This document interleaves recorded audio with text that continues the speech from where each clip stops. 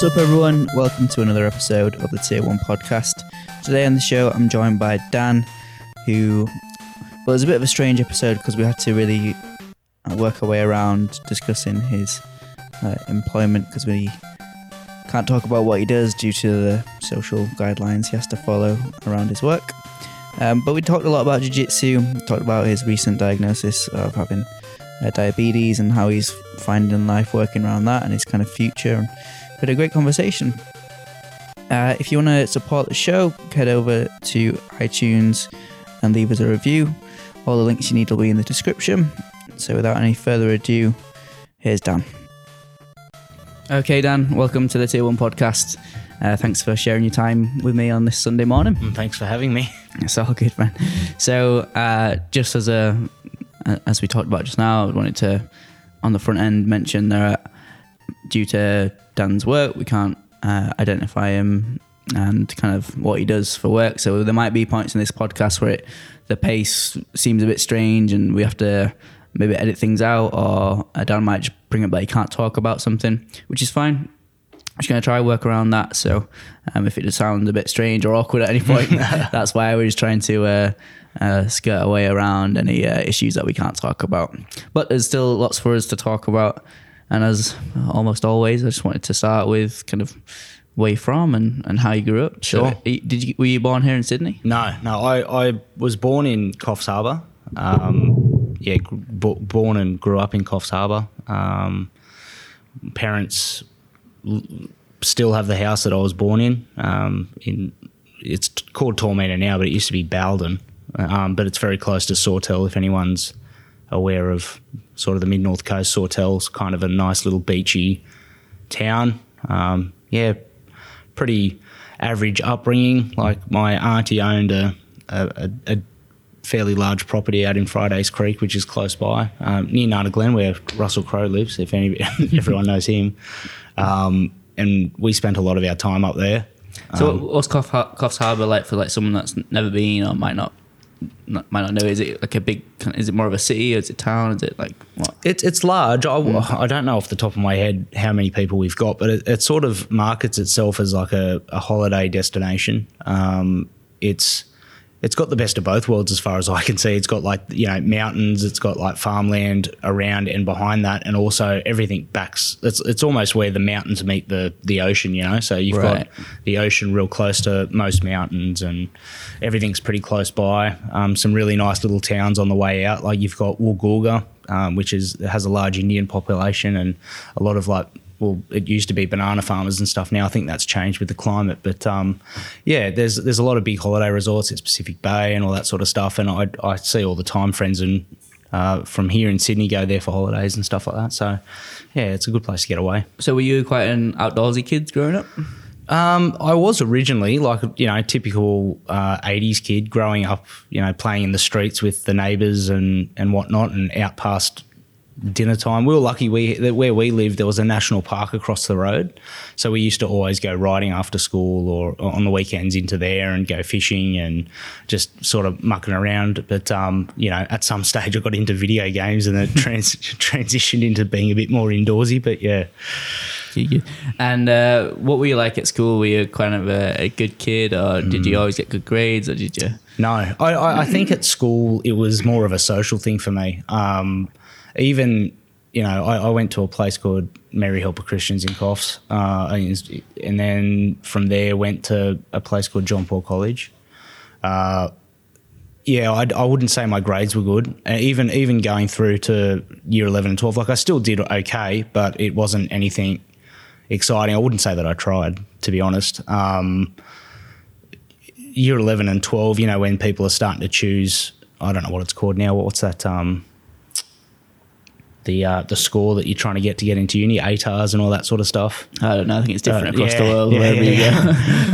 I ended up choosing more vet topics. So they call it like topics that assist in getting apprenticeships in workplaces. So I looked at more hospitality and physical education and that sort of stuff, and steered away from the typical sciences and maths and stuff that I don't know. I knew that I wasn't into, and knew that I'd be wasting my time trying to study those sort of things. So what did your parents do while you were growing up? my dad's a engineer at the local council. He'd been working there ever since I was born. He's done that his whole life pretty much. Right. He's been there for a long time. And my mum was mostly a stay-at-home mum that did some work at like a netball centre in town. She like ran some comps and did some work here and there. And did you kind of have an idea of what you wanted to be when you grew up? Yeah. So like as you were saying before, I can't really mention too much about what I do, but we had people in our family that were in that line of work, and I sort of grew up idolising those people. Like my mum's brother had been in that particular line of work and used to come and visit and let us play around with some equipment and stuff like that. And I just guess in the back of my mind, I always knew I'd go down that line no matter what I did preceding that. So yeah, not only did mum's brother, but my dad's sister, well, my other uncle, my dad's sister married a person in that line of work as well. So I sort of grew up idolising those sort of guys. Yeah, so it's in the family kind of thing. Yeah, we had people in our family, and it sort of just made me. I never wanted to be a guy that was just in an office the whole time. I wanted to do something that I felt like was helping in some sort of way. And a lot of people talk about being at work and having a work identity. And their contribution to society. It's not just going to work and getting a paycheck and going home. I wanted to do a job where, I'm still getting a paycheck and going home, but felt like I'm actually helping someone at the same time. Right. So you grew up, and how soon after leaving high school did you end up kind of falling into your line of work?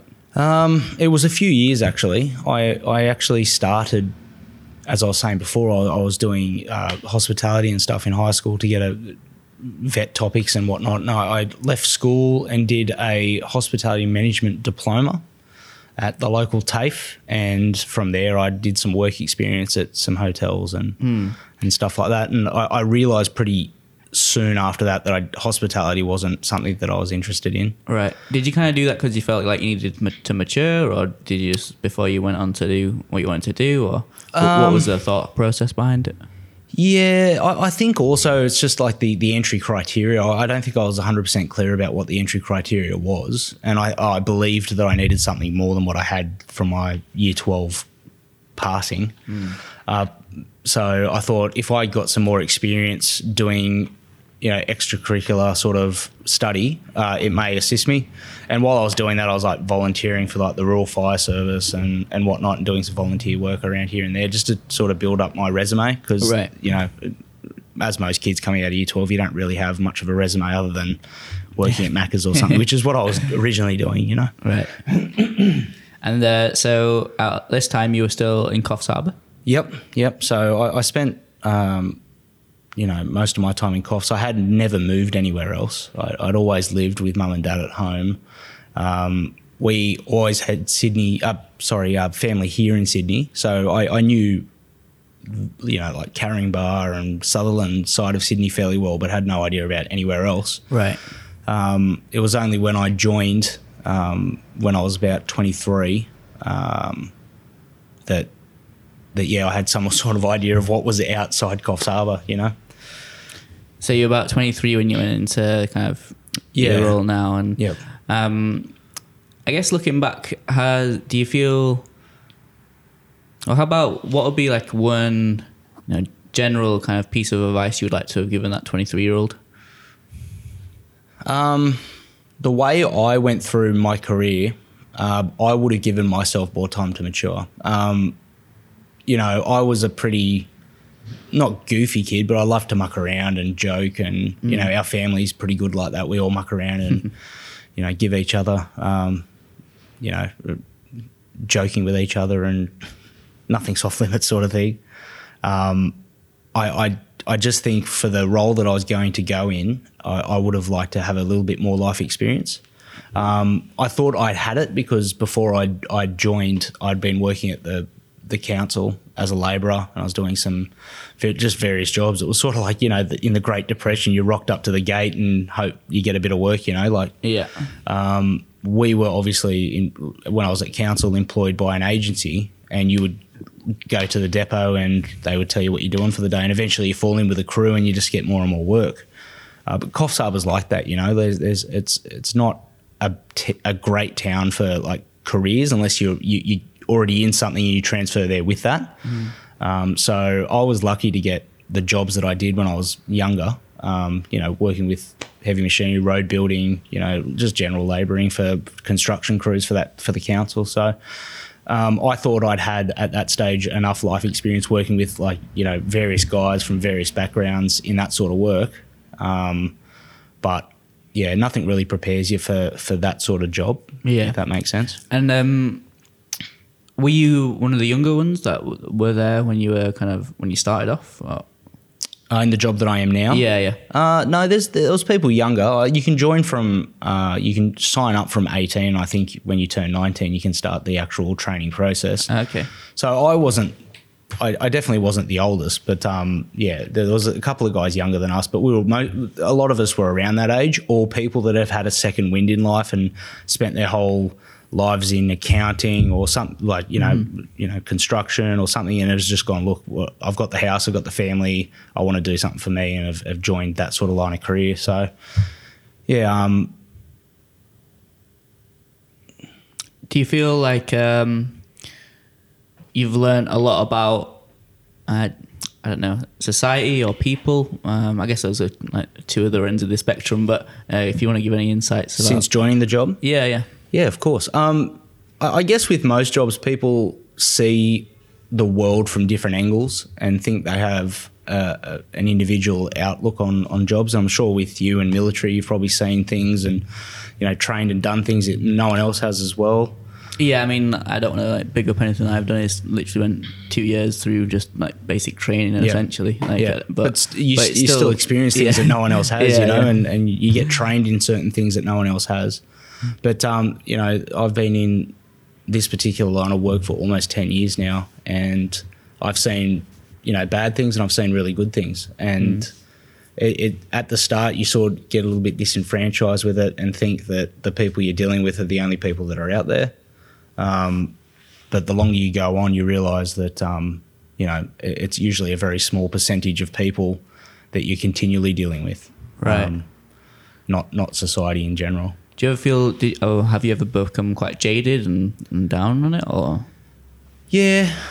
Yeah, I think it's just that kind of line of work. I think you do, but I think it's the people you work with, sort of, everyone's sort of doing and experiencing the same sort of stuff. So you're very lucky to have people that you work with that you can talk to. And is there quite a community kind of spirit? Yeah. Or like? Yeah. So it's the kind of job that it's very not very enclosed. Like, everyone has their own life and families out of work, but everyone's really close. And, you know, very social, lots of opportunity to go out and hang out and stuff out of work and stuff like that. So that's good.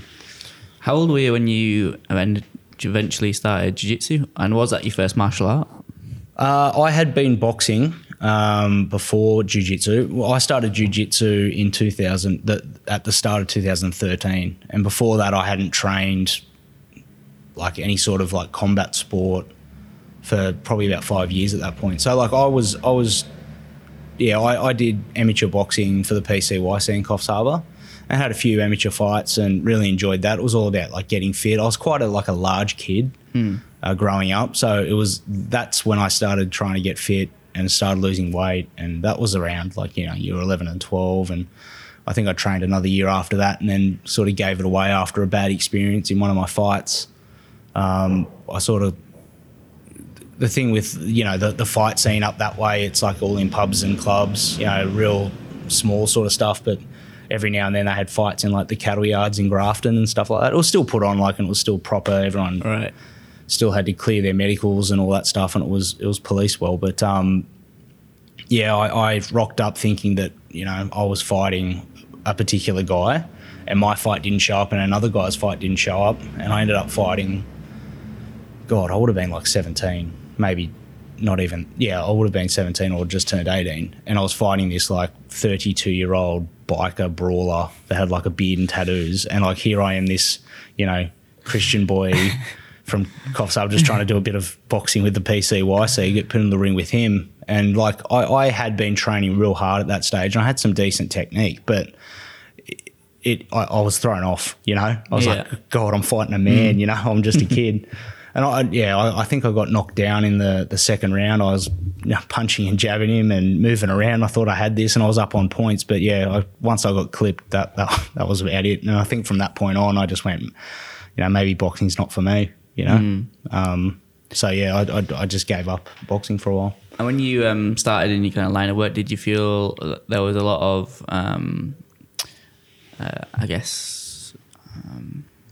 enough getting taught to you to help you with what you were doing? Yeah.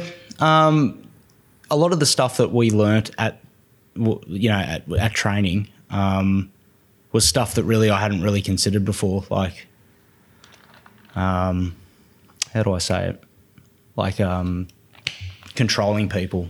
And this all comes back to jiu-jitsu in a roundabout way, but like controlling people, making sure you're doing things safely, defending yourself against attacks like, knives and guns, and learning about guns and all that sort of stuff.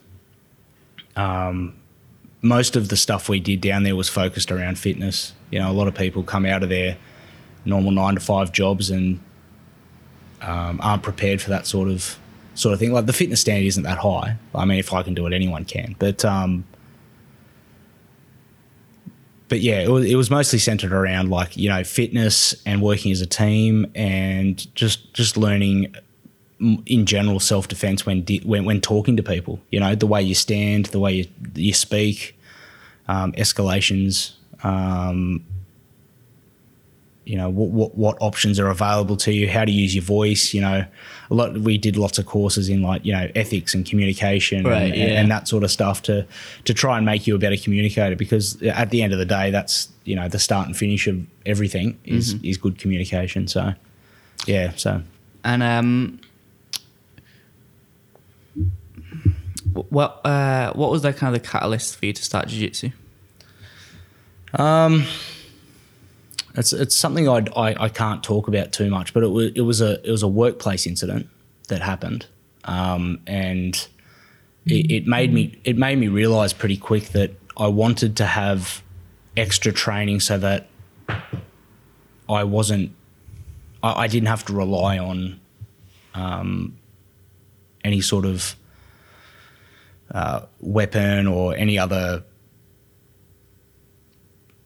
item that I had with me at the time to control someone. I wanted to be able to do my work and rely on myself and not equipment, if that makes sense. So I was living at the time with another guy who I worked with in Mascot, and UFC Gym opened their first Sydney-based gym across the road, and we went in there just to have a look around, and I saw that they were starting jiu-jitsu, and I'd obviously been watching, UFC every now and then, and sort of knew that was a pretty cool thing to be looking into. And I thought, why not just sign up? I'll get to it after, my shifts, and train when I can. It's across the road, so why not? So yeah, it was early 2013 when I first started.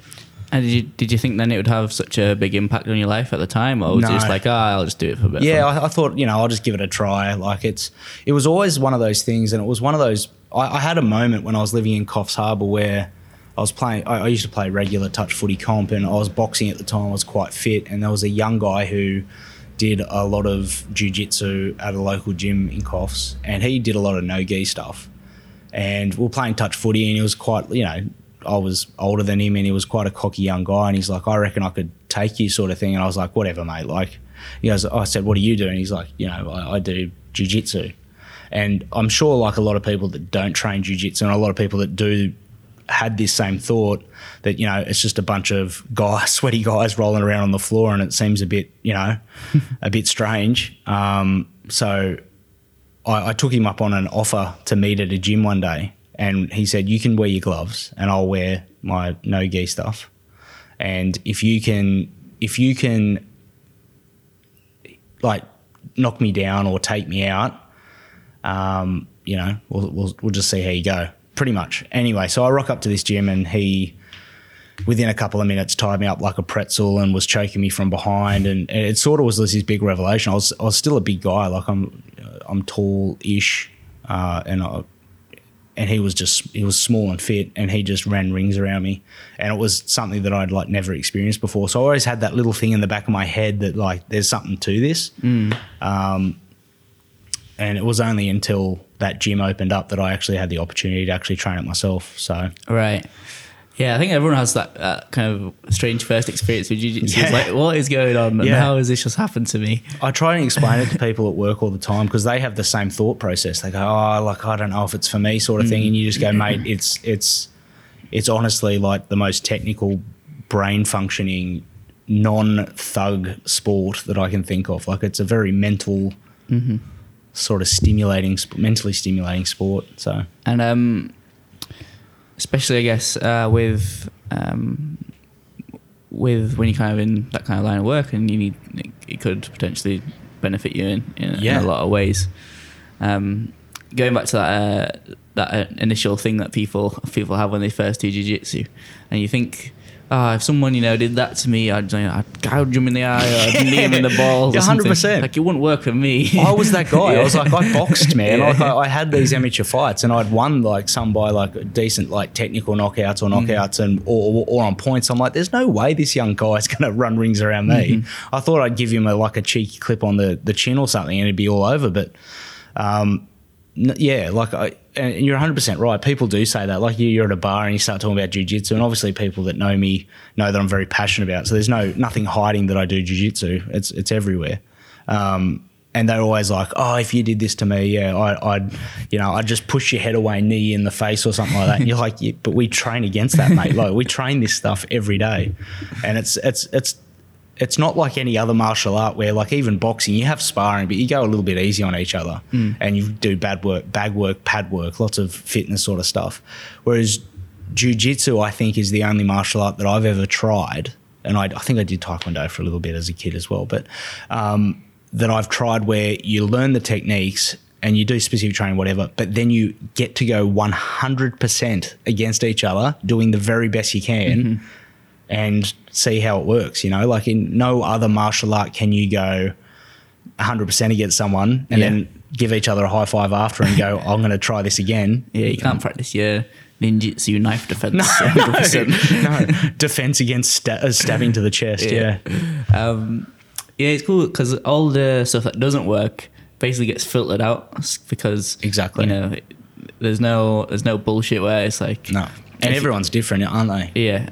If you, and there's moves developed probably like every day in jiu-jitsu. Not by yours probably, but not me. I'm still learning the basics. Yeah. But someone's out there, and then for every move that's probably made that works, there's 100 that I tried out and like, hey, I want to see if this kind of works, and then you're like, oh no, it doesn't work. Exactly. And the good thing about the people that we train with, our coaches, go, this is the move we're teaching today. It may not work for everyone, but at least you know about it, sort of thing.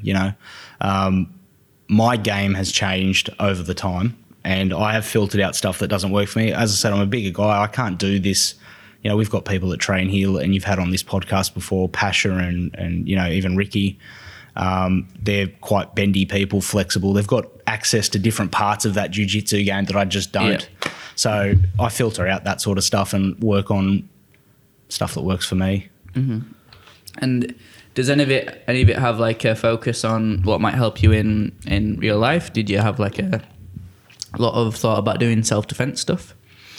I think jiu-jitsu naturally assists in my line of work. Like even if you just want to go down to mentally, it's a good release. It's the position that I'm in now is more office-based, and you don't realise you're doing 100 things all day and you think, geez, I've had a big day and I'm stuffed, but I haven't moved from this chair sometimes, Jiu-jitsu is good just to get out and not only do the physical stuff, but also break away from that sort of corporate-y environment and come to a place where everyone's all in the same headspace, all wanting the same sort of thing and helping each other out. There's so many statistics out there that show if you're in a combative situation with someone, in no matter what scenario, whether it's a pub fight or a random confrontation on the street or a mugging, I think it's something like 85% of the time it ends up on the ground. Whether you get hit there or you get tackled there or whatever, it ends up on the ground. So for me, it was sort of like 85%'s quite a decent chunk of that percentage. If it's going to end up there, I want to know what I'm doing when I get there. And I don't think about it when I train. Training naturally just assists in that regard. I've been in situations at work where I've definitely thought of training, but not the other way around. I'm focused 100% when I'm here. But yeah, There was a time when I was going through training the Marines, we'd do the CQB stuff when you're kind of clearing buildings. Yep. And there'd be this thing called the Red Man, and they'd dress him up in these, full padded out, so you could do whatever you want to him, essentially. Yeah. And he'd you'd go into this room to clear it, and he'd charge at you and try and take you out. Yeah. But if he was unarmed and he's just kind of in this room being really aggressive, you can't really just shoot him. So no. So you gotta but you can't just let him just stand around in this room, right? Yeah, exactly. So you have to kind of take him down and be able to pin him. And it just so happened that I was the first man into this room one time, and the Red Man was this huge guy called Vampoos. Vampoos. It sounds like, what is it, like Russian or something? He was Dutch or something. Dutch. But he was. He's a friend now. But I haven't spoken to him in a couple of years, but he's like the biggest guy in the troop. He was that guy, and he's all kitted up in this gladiator style wear, so he looks even bigger. Yeah, that's right. But somehow I take him to the ground, and maybe two of us take him to the ground, and then I put him into mount, and I'd done 1 month of jiu-jitsu before training, because I'd met a Marine who was a brown belt at the time, who invited me to come train with him. Excellent. And I'm out, and I just stuck my hooks in, and when you kind of just take your kind of knees off the floor and your hips are all just the whole pressure is on. And if you're driving your hips into it. Yeah, if it's the first time you've been in that position, it's oh my God, I'm on the bottom. Yeah. It's how is this guy doing this? And he hadn't done any, and I literally just kind of, my weapon was slung down at this time, and I just had my hands wide, so you couldn't grab my hands. I was just floating, and I remember my training team up in the rafters, looking down into the rooms. I was smallest guy in the troops. What are you doing, Murphy? Yeah, it's magical, eh? Yeah, and I was thinking and I knew you had to escape from that position, but even just with the month of training that we did, it was just we were probably just doing a lot of mount for some reason that month. Yeah. I knew if he just kind of took his leg and pushed down one of my hooks and then grabbed an arm and just rolled, I would have gone off him. But you could tell, he doesn't know. He doesn't know the secrets. Because when you know, you know. And the other time was when you are clearing rooms and you've you got these plywood bodies, so a lot of the times, and you're doing your mock dead checks, and you've got to go into knee on belly, and you got your muzzle on the chest, and then you're doing the eye gouge, check if eye gouge, check and make sure they're dead. Yep. And that knee on belly position, it seemed this is actually. I remember the first time someone put me on knee on belly, and it was a big guy who's actually just moved out to Tasmania. He was a secondary belt under Victor Estima. Okay. And I remember the first time he put me in knee and belly, I thought, oh my God. Yeah. And I knew it wasn't any submission, so I was there's no way I'm going to tap, but I definitely wanted to tap. But if you were dead, you wouldn't say anything. Yeah. I remember the training team, because obviously they'd all come back from tours of Afghanistan and stuff like this, and seen a lot of combat. They were saying when you're fighting these people, loads of them are hopped up on opioids and stuff, and just shooting them might not just take them out. Exactly. It's when people on that kind of drugs and stuff, weird stuff happens. Yeah. Oh, it's exactly a perfect example is that guy. Oh God, I can't remember how long ago. It might be 6 months ago now, or it might be 3. But remember outside Penrith Police Station, I think he was confronted by some cops and they ended up shooting him. I think that's still going on now, so I won't talk about it too much. But he continued to walk forward after being shot, and I think people just think it's like the movies, you shoot once and they'd fall down. Yeah. But yeah, like exactly what you said, or even like drugs, opiates. Even that video highlights that's not it's not the be all and end all. It's not going to be the full stop. Like sometimes, you know, you need to have something else. Yeah. The point of me telling that story, though, I guess, was like even now in jiu-jitsu, I still try and focus a lot on. I do really like a lot of the wrestling, like from stand up, and I try. It'll be very rare for me to start and try and play guard. Like I'll always try and take the top position. Yep. Unless like I'm doing quite well, and then I'll just be like, oh, let's play some fun guards, like lasso guard or something. See what happens and do some inverting and stuff. But I'll always try to take top position, pass guard, and try to get to, like, I won't even hold side control for very long. I'll try get to knee on belly or north south as quick as I can. Yep. And even though like I mentioned in that story, that mount seemed to be quite an effective position for me. Like when you're against bigger people that know how to escape mount, as a smaller person, sometimes mount isn't the best place to be. I know Felipe likes it because he's quite good at taking the back, but I'm not very good at taking the back. So I usually prefer north-south position. Yep. Yeah.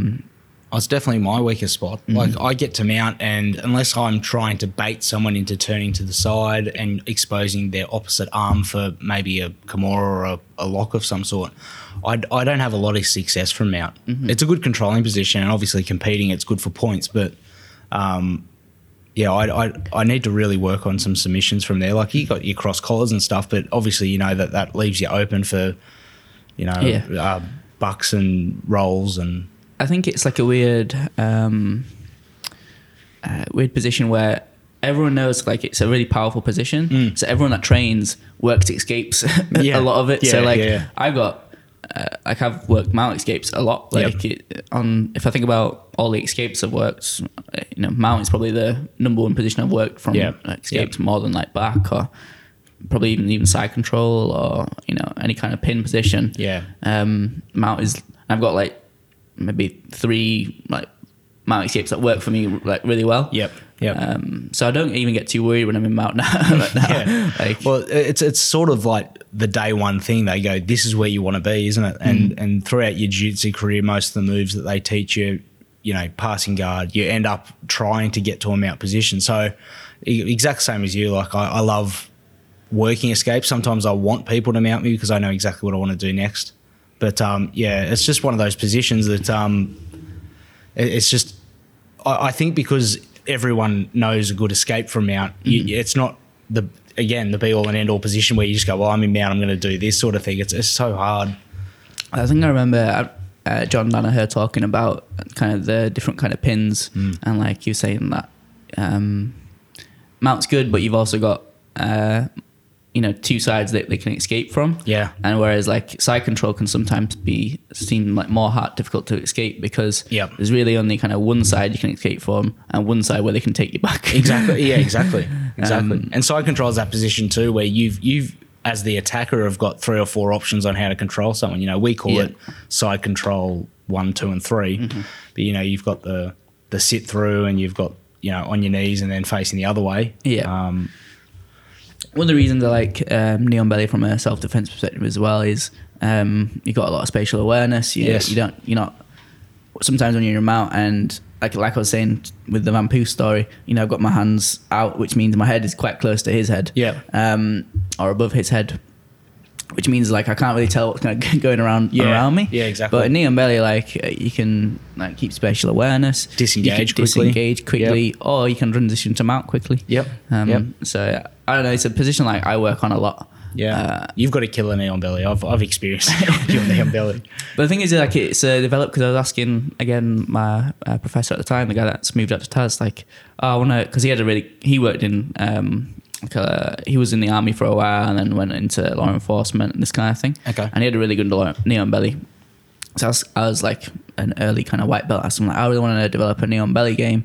He's like, well, it's going to be quite difficult for you to develop a knee on belly game that's similar to my knee on belly game because I have like a very much a pressure kind of knee on belly game where he sticks it in, he's got the collar and the knee and he's pulls like squeezing and then you're gonna, because it's so much pressure, you're gonna make mistakes that he's gonna capitalize on.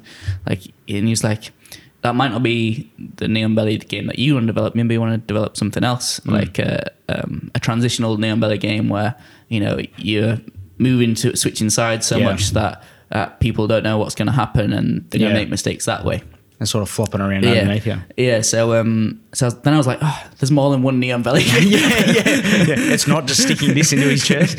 Yeah, I was like, oh man, so yeah. Was there any, like, what's your kind of game? Like, how's it developed? Because you've been doing jiu-jitsu a while now. Yeah. Well, I've only just got purple. I still don't feel like I'm there yet. But, you know, my game originally was just like using my weight. It was a lot of pressure-based, forcing the position against people. My game now, I'm starting to try and be a bit more technical and use my size secondary. And I think that's just a natural progression in jiu-jitsu. You feel like, you know, you can do those positions if you want to force it against a lower belt. But I think you eventually go, look, I know I can do that if I want to. I want to get into other positions that I won't be relying on my weight, or, you know, if you verse a guy that is bigger than you, it's not going to work. So you need to have some technicality to your positions. I've been working, same as Ricky, a lot of lapel stuff lately. I subscribe to that Keenan Cornelius encyclopedia, the lapel encyclopedia, and been studying that. And I think that feels like I'm cheating at the moment. Like a lot of people just get tied up with that and sort of stop.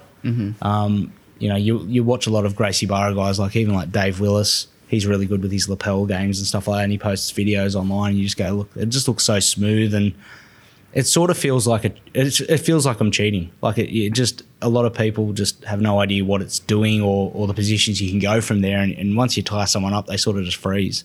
So I've been working a lot on that. I mean, I should also be working a lot more on the fundamentals still and getting better at that, but I think I've jumped ahead to a game that I'm comfortable with. Yeah, well, it's a strange dichotomy, I guess. You gotta like have really good fundamentals, but then like if you don't learn this new stuff, then you'll fall behind. Yeah. Well, I feel like that with, like, you know, footlocks. You know, I obviously can do them and I can set them up, but there's people even in just our gym that really like no-gi games and just have focused their whole training from white belt all the way up to, I think, blues and purples now, just doing footlocks, and those guys are killer. And like, as a purple belt, I know it's not about ego or anything like that, but when you're versing people like that, you go, I have a hole in my game that I really need to fill. I should focus some more time on that.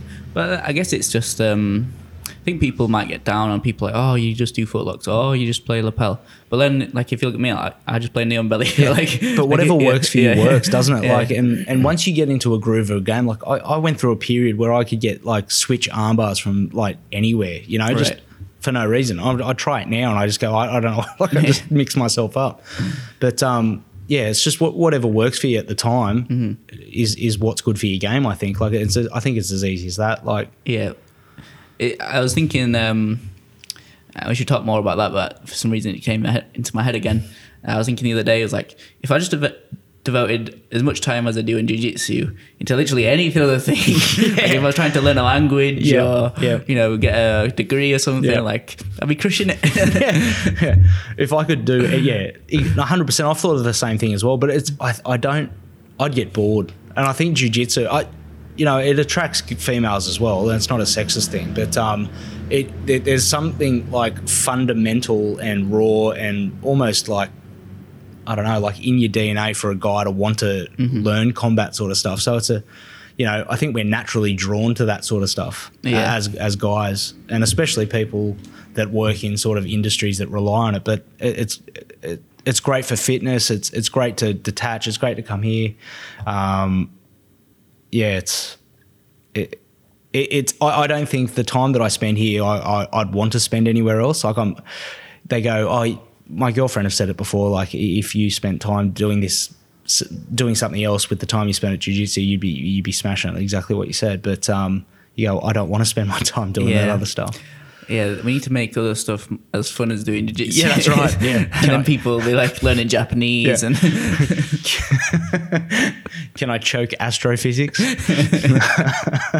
You are right. There's something like so kind of primal and I guess very tribal as well, you know, of jiu-jitsu.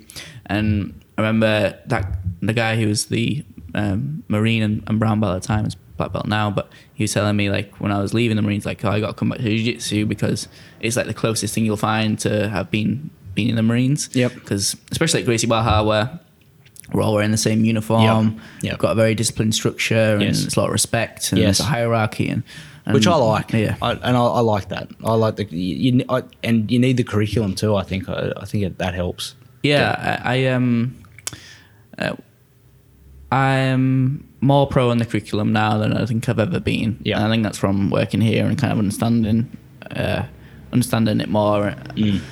Whereas before, I was kind of down on it because I had so much faith in my instructors and stuff that I'm like, oh well, you just teach me whatever like you want to teach me. Mm-hmm. But I understand it from kind of the instructor's perspective now. Like if I just teach you whatever I want to teach you, then you're not going to have a fully rounded game. No. And you're going to end up just being like a version of me with less time of training. Yeah, exactly. Whereas if we follow this curriculum, it's going to give you the kind of fundamentals and the concepts, so you can go ahead and develop your own game in the future. Yeah, it sort of steps and builds on it, doesn't it? I was the same. I didn't know if I liked that. I used to like just coming into class and the coach like, oh, we're just doing this today because it's cool. Or, Yeah. The curriculum, sometimes you're doing, like I still come to fundamentals class because, you can never have enough fundamentals. Mm-hmm. I still come along and still learning things, as a purple belt. So the curriculum, I think, help me be better at jiu-jitsu because I'm sort of building on things and sometimes people like miss a part, like a basic fundamental part of their game, but are too afraid to like sort of go back to that sort of thing. And they just think, I should know this, so I'm just not going to bring it up and just keep going. Whereas with a curriculum, you're sort of forced to make sure that you have that and you train that sort of thing. Yeah, that's a big important point as well. Because at some point you're progressing. Oh, now you're a blue belt. Yeah, but you don't know this thing very well, and white belts are going to mess you up with it. Well, that's what I feel like with the footlocks, Yeah. And then you're like, oh well, I don't want to do this because I'm going to have an ego check. And I'm going to have to tap to this, which is, I guess, how you just grow as a person as well, isn't it? Yeah. But to your point of doing the fundamentals classes, like there's that old saying, like, it's not practice makes perfect, it's perfect practice makes perfect. Yeah. And practice perfectly when you're two-stripe white belt and you're kind of seeing this technique for the first time. Exactly. But when you're later on, I'm sure when you're like, now you're a purple belt, and you'll see the 7 details that the coach doesn't tell you about in the technique because he doesn't want to overwhelm you. And now it's time, like, you've got to make sure you're taking mount, and instead of just stepping over to mount, you're making sure that knee slides into the armpit so they can't get the half guard. Yep. And then you're making sure those feet are curled into the hips so they can't trap up the foot and all that stuff. When you get to purple belts, the coach sort of like is in a fundamental class will rely on the upper belts to sort of help teach the newer guys, and I think that teaching makes you better. You're not only just doing the technique like you always had been doing, but you're actually trying to teach someone how to do the technique and what has worked for you, because you've been doing it as well before. Like, the technique is this, but I do it like this because of this. Sometimes that helps too. Yeah. And it comes back to everyone has their own style and stuff like that. And when you know a technique and you've seen a technique before, but you come back and look at it through fresh eyes, as a purple belt or something, you can add a bit of something to it because you are thinking ahead and attaching it to another move that you want to get to or something like that. And that's when you start chaining things together and I think becoming a better practitioner. But yeah, I still think fundamentals is really important. Mm-hmm. A lot of people jump as soon as they get like blue and they want to start doing, the advanced class, which is good because you need to know, you don't know what you don't know. So you want to learn as much as possible so you're not getting caught out. But the fundamentals, I think, is really important still too. Yeah, it's a tough one because you want to try and do all the flashy stuff. You want to do the cool barambolos and get the highlight reels, like back takes and stuff. But I don't know. For me, I'm like just super happy just working on the basic stuff. And I do want to develop like a leg lock game and this kind of stuff. Cause especially being a smaller person, it's often kind of a good game to have. Yeah. But generally, I just find training because I like it being, it's like creative. Yep. I get to see my mates and like some of my best mates have been made through jiu-jitsu 100%, now. Yeah, I'd agree with that. I guess it just comes down to that, like you were saying, that kind of whatever it is inside us that just needs the cuddle on the mat. Exactly. Like I'm sure it's like like in some sort of like Neanderthalic way, there was like a group of men training their sons in combat or something, and they would just go out and learn that, and it's sort of just carried on through generations, like the Spartans and all that stuff. And maybe that's a good way to kind of transition as well. Like in society today, it seems like everything, I guess for most people in modern society, at least, I shouldn't say so broadly, everything's quite easy, and the things that stress most people out shouldn't necessarily stress most people out. For instance, like it was noted even here, like a few days ago, since we started doing that morning study hall class, and the instructors have done like a bit more, like they've had a roll or two before the kids' classes start, which are usually like probably the most stressful part of the day. A Saturday morning kids' class is like when they're like, it's packed, like you can't move down up and down here because parents, there's loads of screaming kids.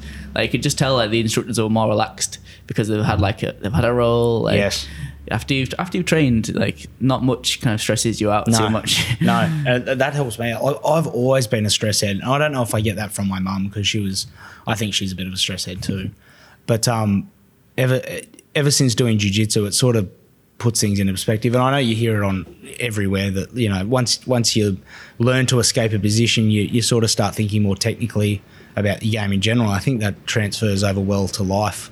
You get into a rut, and most people would just sit there stressed and shut down and not really know what to do. But you're always in jiu-jitsu, you know that there's an escape, so you start thinking about what else can I do to and stress definitely goes down after a roll, that's for sure. Kind of like in that same vein of like frame of reference and going back kind of slightly to your role, do you feel now just in life you have a different frame of reference for what's difficult or what's stressful? Or I mean I still get stressed lately, but mostly my stress lately is health related. But the stuff that I learn at jiu-jitsu makes you a more confident worker. And I think with that confidence and knowing what your abilities are and aren't, you're just less stress in general. Even like workload sort of wise, you know you can only do your best, and you know when you're doing your best. So like if you just do the best you can, there's no point in stressing. I think there's that saying that it goes, if you can fix it, fix it. If you can't, don't worry about it, sort of thing. And I think that helps a lot. And I think the same in jiu-jitsu is like I can't fix the fact that I don't have an awesome leg lock game, but I can fix it. So there's no point worrying about it just yet, you know. So going on, you mentioned you're seeing health issues.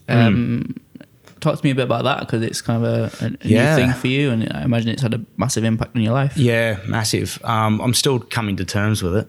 Over Christmas, I got diagnosed with they originally told me I was type 2, and then they did more tests, and it's a form of type 1 diabetes called LADA. I think it's latent autoimmune disorder in adults or something like that. They call it LADA. And basically it just means that, you know, my pancreas isn't producing a lot of insulin. My body's attacking the insulin cells, so the sugar that's in my blood isn't being used for energy as more efficiently as someone else. And eventually it'll get to the point, it could be, you know, it could be 6 weeks, it could be a year, it could be 10 years, but eventually get to the point where my pancreas has stopped producing insulin altogether, and I'll be 100% reliant on injections or pumps and stuff. So, you know, it's still fairly soon. You know, I'm still coming to terms with that and trying to fit my old lifestyle back into that, you know, and jiu-jitsu is a part of that. And I'm just constantly worried about, you know, is my blood glucose level too high? Is it too low? Can I drive? You know, who do I have to tell about this? What can I eat? I think I was telling you earlier, I went to dinner last night and it was fantastic. It was like this 7-course tasting menu, and it was absolutely beautiful. And the whole time I was sitting there with someone I absolutely adore, which is my girlfriend, and we were having a good chat. And the whole time in the back of my mind, I was just a little bit off, worrying about what am I eating? What's this going to do to me? You know, like, you know, you see all of these things on the internet, and this is the biggest thing that's been worrying me is, you know, it's still so new to me, but you look up complications from diabetes and people that don't manage it well, or even people that do manage it well that still just get sick and fall out of health. But, you know, you're talking blindness, death, amputations from skin infections and stuff like that. And I'm just like, oh my God, like I never thought in my life that I'd ever have to deal with something like that. And I'm still just coming to terms with it. So, I'll do a night shift or something. I'll wake up and I go, am I feeling tired because I'm tired, or am I feeling tired because I've got low blood glucose levels? So, yeah, it's obviously a lifestyle change. I've lost a lot of weight, which diabetes automatically does before you're diagnosed anyway. So I'm just trying to keep that weight off, and just try and live a healthy life. Like, I'm very lucky to have the people I have around me that are supportive, but it still doesn't stop the fact that it's massively worrying to me. And in a sense, I feel bad that other people out there are going through a lot harder things like cancer or paraplegics and stuff like that, and you just go like, I'm worried about injecting myself and taking a tablet now, which is what I do, and worried about the future of being on a pump or having to inject and measure carbohydrates with every meal, and these people have it a lot worse. So I feel a little bit selfish in that regard, but I'm also it just feels like a part of me's died. The death of that part of me where I could just eat whatever I want and know that if I went to training, I'd keep that weight off or that sort of thing. It's sort of like I need to make big adjustments if I want to keep living a happy, healthy life sort of thing. So, yeah, it's still just coming to terms with everything. Was it hard to kind of keep the outlook of, I'm sure it would be very easy and not unwarranted to kind of slip into a woe is me type mentality. Yeah. But how did you manage to, because it seems like you've managed at least to not do that and just be like, right, this is a new mission, new Dan's coming. Yeah, yeah. Like I wouldn't, I'd be lying if I said I don't get into depressive moods about it. But the thing that I've been telling myself is I cannot change this. Like with a type 2 diabetes, they say lifestyle and diet can reverse it. So people, get the second wind and do all that stuff and they can go into that remission-y sort of phase with type 2. With type 1, I don't have a choice. Like it's an autoimmune thing. Yeah. It's not something that I've done to myself necessarily. It's just, it is what it is and it's going to happen. And it's just, it's not something where you can just throw your hands up in the air and go, oh, well, I'm out sort of thing. You go, well, this is what I have to do. I've been told by the doctors this is what I have to do. Nutritionist is what I have to do. So I'm just going to do the best to do that. So, and just hope to God that nothing really bad happens, like pretty much. It's a tough situation like that, isn't it? Because do you ever feel like does it make you feel helpless or is it? Yeah, it's sort of an identity thing as well, and I think that comes with work. Like I always thought of myself as this big guy, bulletproof, have a decent understanding of fighting. Sort of like, not the teenage sense of I'm unbreakable sort of thing, but I thought I was.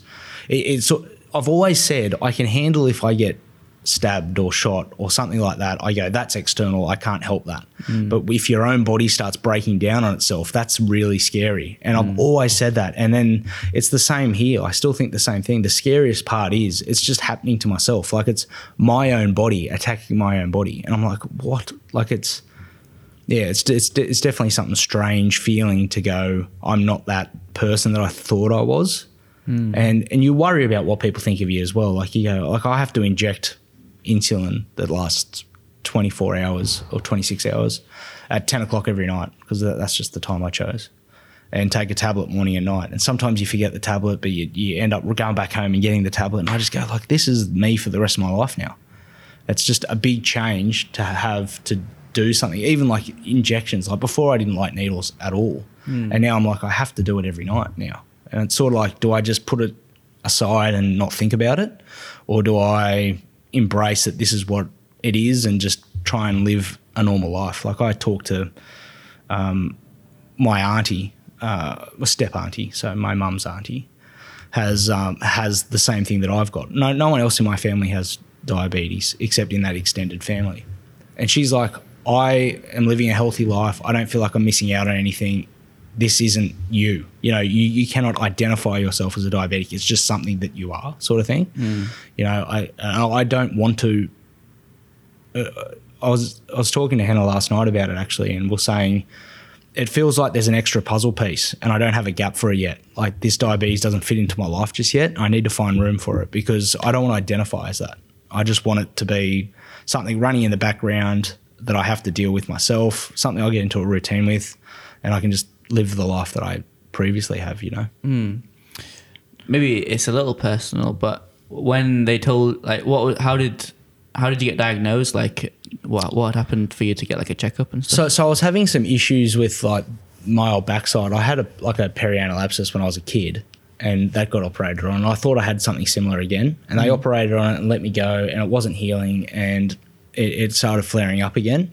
And I noticed that, you know, during that purple belt graduation ceremony, around that time, I was drinking a lot of water. Like I was in the middle of the desert and I had a canteen of water and I just could not quench my thirst. And I was just constantly going to the toilet.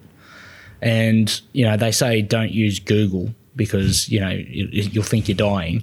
I Googled the symptoms and even the stuff that I was experiencing before with the flare up in the backside, and it all pointed to diabetes. So I took myself to the doctors and said, I want a blood test for this. And he's like, I don't think you would, but we'll do it anyway. And 2 days later, I got a phone call while I was at home saying, get yourself to the hospital now. It's quite serious. So like a normal blood glucose level for someone would be floating around 5 to 8, you know, around after a meal or something like that. Mine was 28. So you're talking about a high level of sugar in your blood, your body not taking it in as much. And the possibilities of, like, you know, strokes and heart attacks and some serious complications. But yeah, so that's how I was diagnosed. And then it was just like sort of a whirlwind of being in hospital and tests and on drips, and I had some surgery done, and yeah, and it was just sort of horrible time. And that was all around like the Christmas time area. So I was lucky that I was on leave from work at the time. Yeah, absolutely horrible time, just the worst. But I was lucky that I had people around me that I love. What was the kind of initial thoughts? Did you just kind of end up doing loads of research and stuff about it? Yeah, you can't help it. And that's what comes back to, like, you research diabetes, and everything you read, even the health sites, talk about, this is diabetes, this is what your body is doing, and this is what you have to do to help yourself. And this is what happens when you don't look after yourself. And like even the sites, you know, I joined some groups and on Facebook and did some more research, and everything is so negative. You know, people are always, like, everything you read seems to be someone posting a problem about themselves. And I know that those sites are there to sort of help people and reach out to a community, understanding people. But eventually it gets to a point where you're like, I don't want to know about this stuff, you know. Yeah, so it was just like, a lot of research, all that sort of stuff, a lot of doctor's appointments. I'm not the sort of guy that likes going to a doctor. Like I've had a fractured elbow for like 4 weeks before I even went to a doctor, you know. It bloody hurt, but I thought it'd just get better. And now my future is regular doctor's appointments, checkups, blood work, all that sort of stuff to make sure that I'm staying on top of this sort of thing. So that's another thing as well that I just honestly just don't want to be a part of. Like I don't want to do all that stuff. Like I feel like I'm busy enough with it, fitting that stuff in. Yeah. So yeah, it's a tough transition to make, I guess, in your life. Yeah. And so like I'm just trying to keep regular with work and training. You know, they talk about, you know, losing weight can help you become more insulin sensitive, and obviously training helps that as well. You know, your muscles suck the glucose out of your system. So I'm just learning at the moment what my body reacts to and doesn't react to, what I can and can't eat. You know, even like treats and stuff. I go, okay, we go out for dinner sometime. What can I and can't I have, sort of thing. But I'm really worried about that future outlook of going, look, I know it might be a fair few years down the track, but at some point I'm going to look at a piece of bread and go, that's 15 carbs, and I have to inject, depending on what my ratio is, inject 1 unit for that piece of bread. So like, and then wait 15 minutes and then eat that piece of bread. And it's just something that I never thought I'd have to deal with. If I felt like something, I would just go and have it. Like if I wanted a a peanut butter sandwich, you just go make yourself one and you wouldn't think twice about it. But now I have to go, well, the sandwich is 15 and then the peanut butter on top of that's another like 5. So I've got to, measure for that and inject yourself. It's honestly a pain in the ass. Like, yeah, I guess it's one of those things where you just take it for granted until like it's not so available. Yeah, exactly. So it's just all learning at this stage. Still very new. Do you feel like, the Dan I'm speaking to now is quite a bit different from the pre-diagnosis Dan? Yeah. I think, I don't know. I think pre-diagnosis Dan, because I've been told I had high blood glucose levels for a while and just obviously didn't know. And that obviously makes you irritable and sleepy and,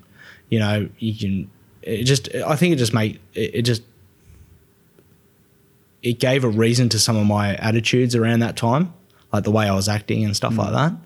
And I think now that I've dropped down to a normal level, I feel more calm and relaxed and a little bit more me, but I just feel a bit more tired because I'm still going through that transition. But finding that balance. Yeah. So like I think I was always this person, but at some stage the blood glucose levels crept and I think I might have become a bit more, not hot-headed, but, quick to frustration, I think. And I think that didn't help. So, but yeah. So I'm definitely a lot more relaxed now than I would have been probably about 5 weeks ago, Right. I guess just talking about what kind of, without kind of staying on the diabetes topic, like what in the future are you looking forward to?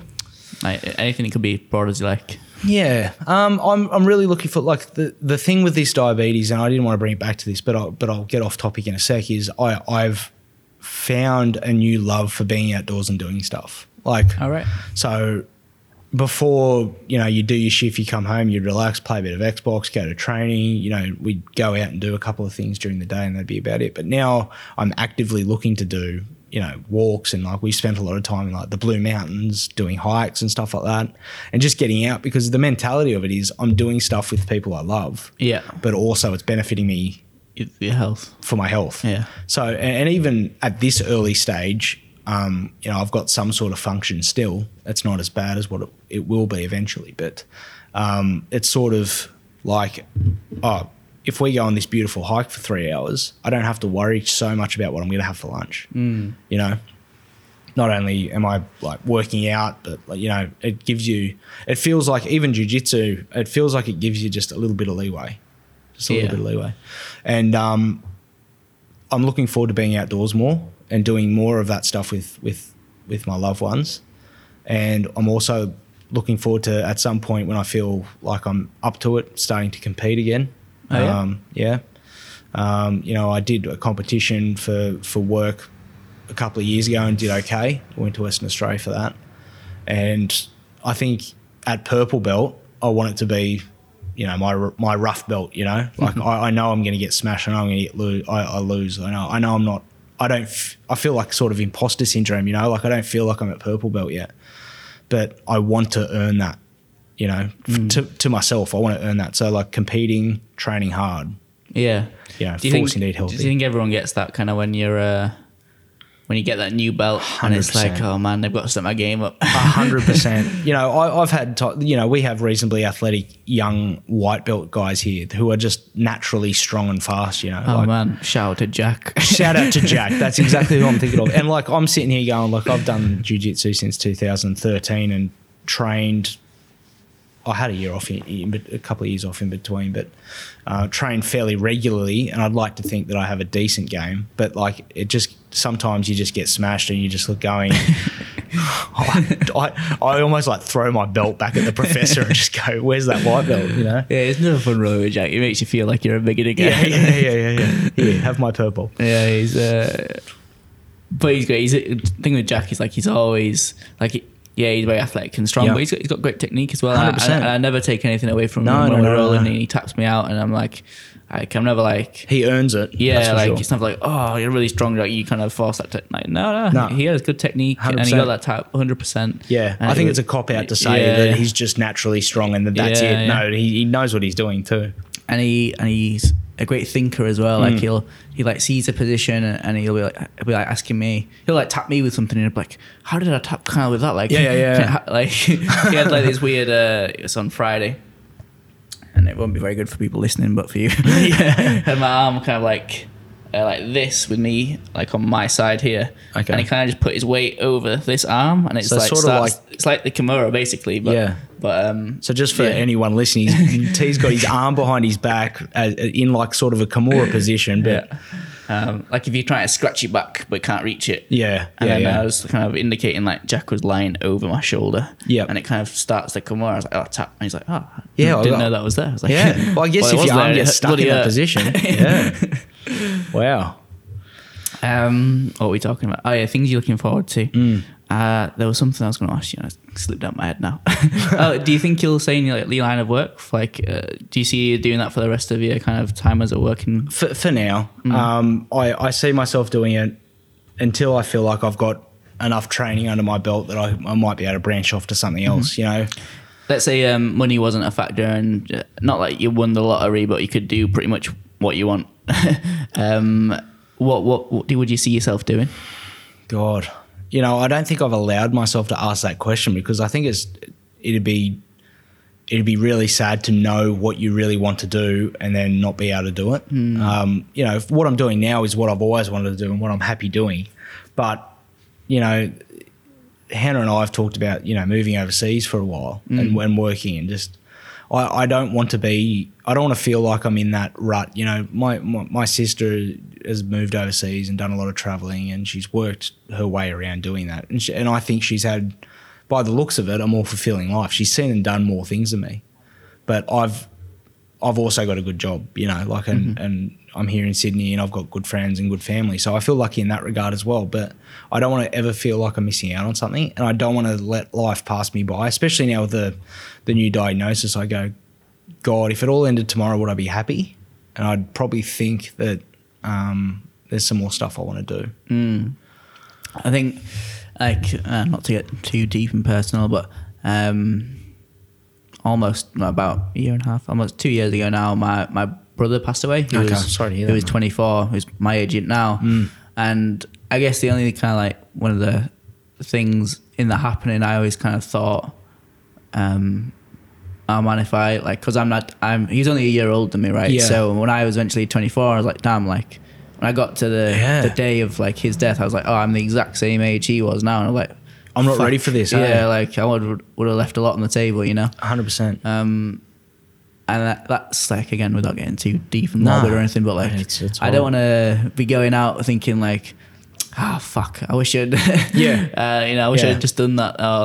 And I think it comes back to a lot of people are in that rut, like that corporate-y sort of rut. Like, I have to work so I can earn something to go and do something, and then it's too late. I don't want to be like that. Like, I was always the guy that was in trouble for having excess leave at work, Like, I'd never go on leave. Like, we'd have decent days off, so we'd go and do things still. But I think everything's changed for me now, and I want to take as much as possible and sort of have work as a means. Like, work is work because you have to work, not because, it is. I don't know what I'm trying to say. What I'm saying is I don't want work to be all end all kind of. Yeah, be all end all. I want to have. And my focus is a shift to I've got plans of what I want to do in the future, where I want to travel to, what I want to do on like weekends or days off and all that sort of stuff. And work just gives me the opportunity to do those things instead of being like, I'm working for the sake of working sort of thing. Have you travelled around a lot of Australia?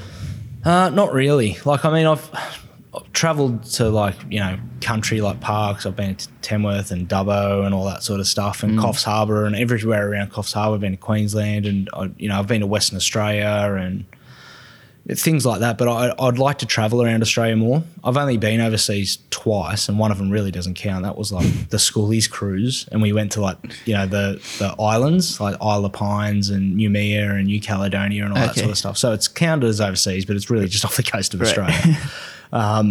And then we went to the US for a couple of weeks as well. And it just you always get that feeling coming back from travel. I'm sure everyone's in the same boat where you're settling back into your lifestyle, going back to work, and you walk back into your unit and you just go, man, I just want to keep traveling. You know, I don't necessarily want to be here.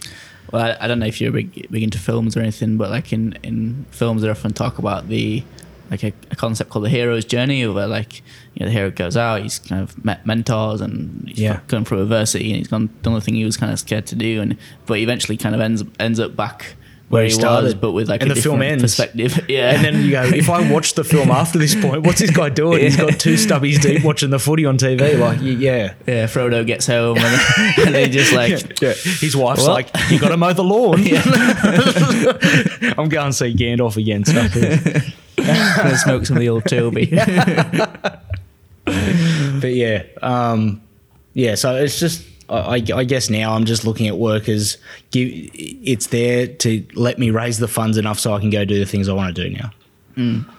I guess I should take the opportunity to ask, since while I've had kind of Australians on the podcast before, they've kind of been of different cultures as well. So I've had Pasha, who obviously from Ukraine but grew up in Australia. Ricky, who grew up in Australia but has got Colombian heritage. And I've had Dan Hampton, who's travelled all around as a kid. For you, what does it mean to kind of be Australian, or what's like the Australian culture when you think of the word Australian? What comes to mind? Beach, sausage sizzles, family. You know, I think Australians sometimes give themselves the image of just VB and thongs and a hat and drinking culture, but to me, it's about Australia. To me, seems like camaraderie. You know, times at the beach, hanging with family. You know, we've got such a beautiful country that I think we take it for granted. You know, you need to come Australians need to come do like a stint in England. Why is it always raining? How can you not be depressed in England? One of the questions I sometimes ask for people that have lived in different countries or travelled a lot is like, when you got to this country, was there anything that took you kind of by surprise that you didn't expect? And from the other perspective, when I got to Australia, something... Firstly, like, I've got family that live up in Queensland, and they were like, and it's like my mum's cousin, and she was saying like when she got to Australia, she realised like, up in Queensland at least, like a lot of these houses like don't have chimneys. Oh, that's a strange thing, because like everywhere has a chimney because you need a fire and like and for me it was when it rained, everyone was like, oh, it's good we're getting some rain. We needed it. I'm like, what are you talking about? In England, it's still overcast and not raining, and it's a great day. I can hate it when it rains. Like, I don't know about this needing it business. Yeah. But I kind of liked it when it was sunny, to be honest. But 100%. Like when you talk about what I think of Australia, I can't help but think of my childhood. You know, like friends, family, beach. You know, is there like a dichotomy between like the Australian, like such a majority of the population living on the coast, right? And then there's also like the kind of outback kind of country type people. Do they seem like the same kind of thing to you? Or would I do. I think those country people are the lifeblood of Australia. You know, like, and I'm sure everyone agrees. Like, you know, not a lot of people go out there. Like my parents have been to the Northern Territory and stuff a fair bit. My Hannah's brothers worked out there. And it's just, there's so much to this country that a lot of people haven't seen or don't want to see. But I think that is what Australia is. You know, like we're living on the coast, but it's such a small fringe of Australia, you know. There's so much of Australia that's just open land or like big ranches and farms, and, you know, they're doing their best and keeping the economy going, you know. So, I'm a little disappointed in that. When I initially was like, because after the Marines I ended up doing like a sales type job, and I enjoyed it. But one of the favourite things I was looking forward to when I started travelling is like, I can't wait to get to Australia, and I want to get myself a farm job, not because it qualifies me for my second year visa, but because I want to be out there, like, you know, on a horse, like that sounds like something I want to do. Cattle, you know, having a little campfire, listening to some John Williamson or something. Yeah, that's right. So that sounds like a good life. But then I don't think I'm going to get the opportunity to do it now. I think, which is a bit of a shame because I really would have liked to do it. But I can always come back to Australia, like even as a holiday, and do that as like a volunteering type service. You know, like with the stuff that's going on with the bushfires now. Like a lot of backpackers can volunteer to go help out with that, and a lot of that is obviously not by the coast. So exactly.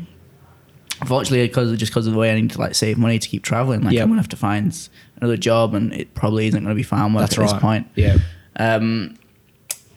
So it's a bit of shame on that, but I think as well when I think of all the different territories in Australia, like every time I hear of like, the Northern Territory, you mentioned, it's like I was like fire and brimstone, everything there can kill you. Like it's always so hot. That's where you get every town's like must be a dusty old like saloon western town. Like in The Lion King, that's where they're saying you don't go. Over there's the Northern Territories. we don't go there, son.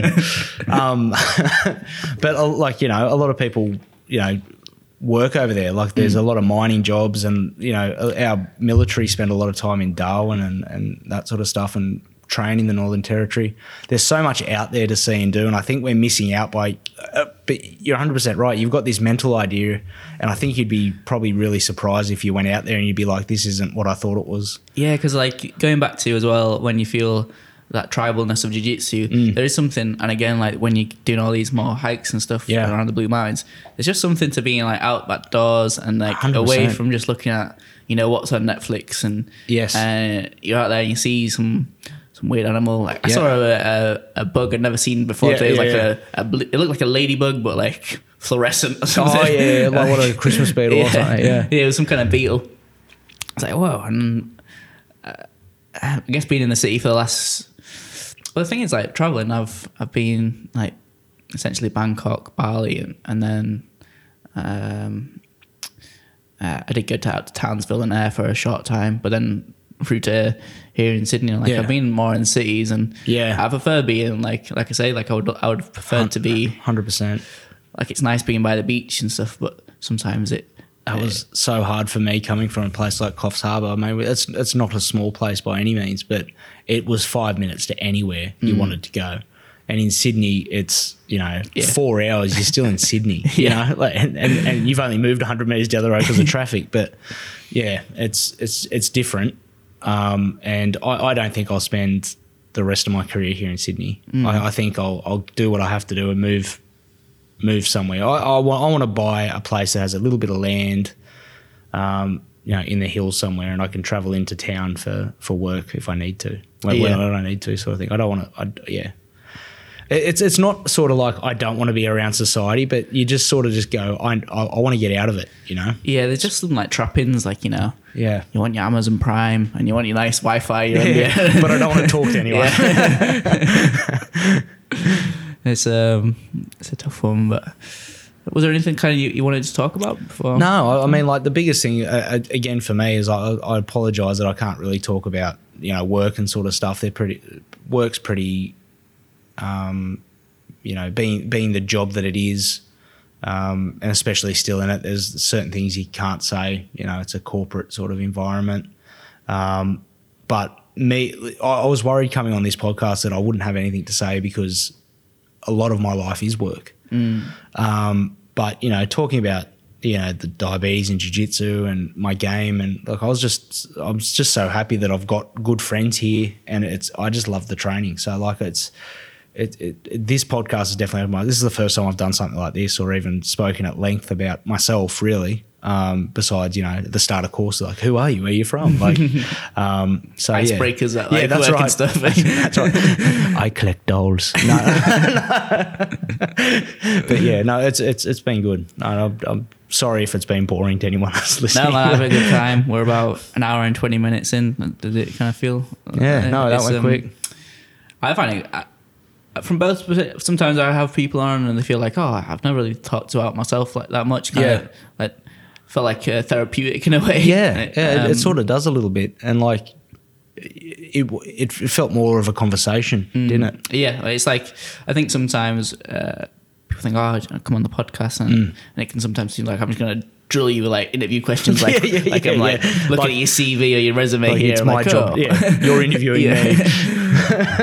But it's just to hang out, and you know, I get so much out of it. Like learning from like listening to people's stories and learning from their experiences and just building relationships, and I get to listen back and learn how come I was so inarticulate here. I can't believe I stumbled over my words here. And it's a hard gig, question mate. here. Like, people think that, you know, it's just a conversation between the two, but there's times there where I'm getting tongue tied and you're picking up the slack and stuff like that. And it's honestly an art. And you watch people like Joe Rogan, just having everyone on, and they just you know, it's crazy. Like 1,500 episodes in, and like I think, well, again, talking about modern society and stuff, which seems to be a theme through this.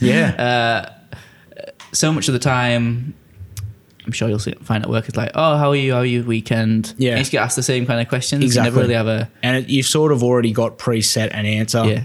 Like, you know, we walk around, like you get asked by your bosses, like, oh, how's it going? You go, oh yeah, kicking goals with both feet, and just keep walking, you know? Like, that's where you just keep going. Oh yeah, plodding along. Just And that's, I found as well, like, I do drink probably...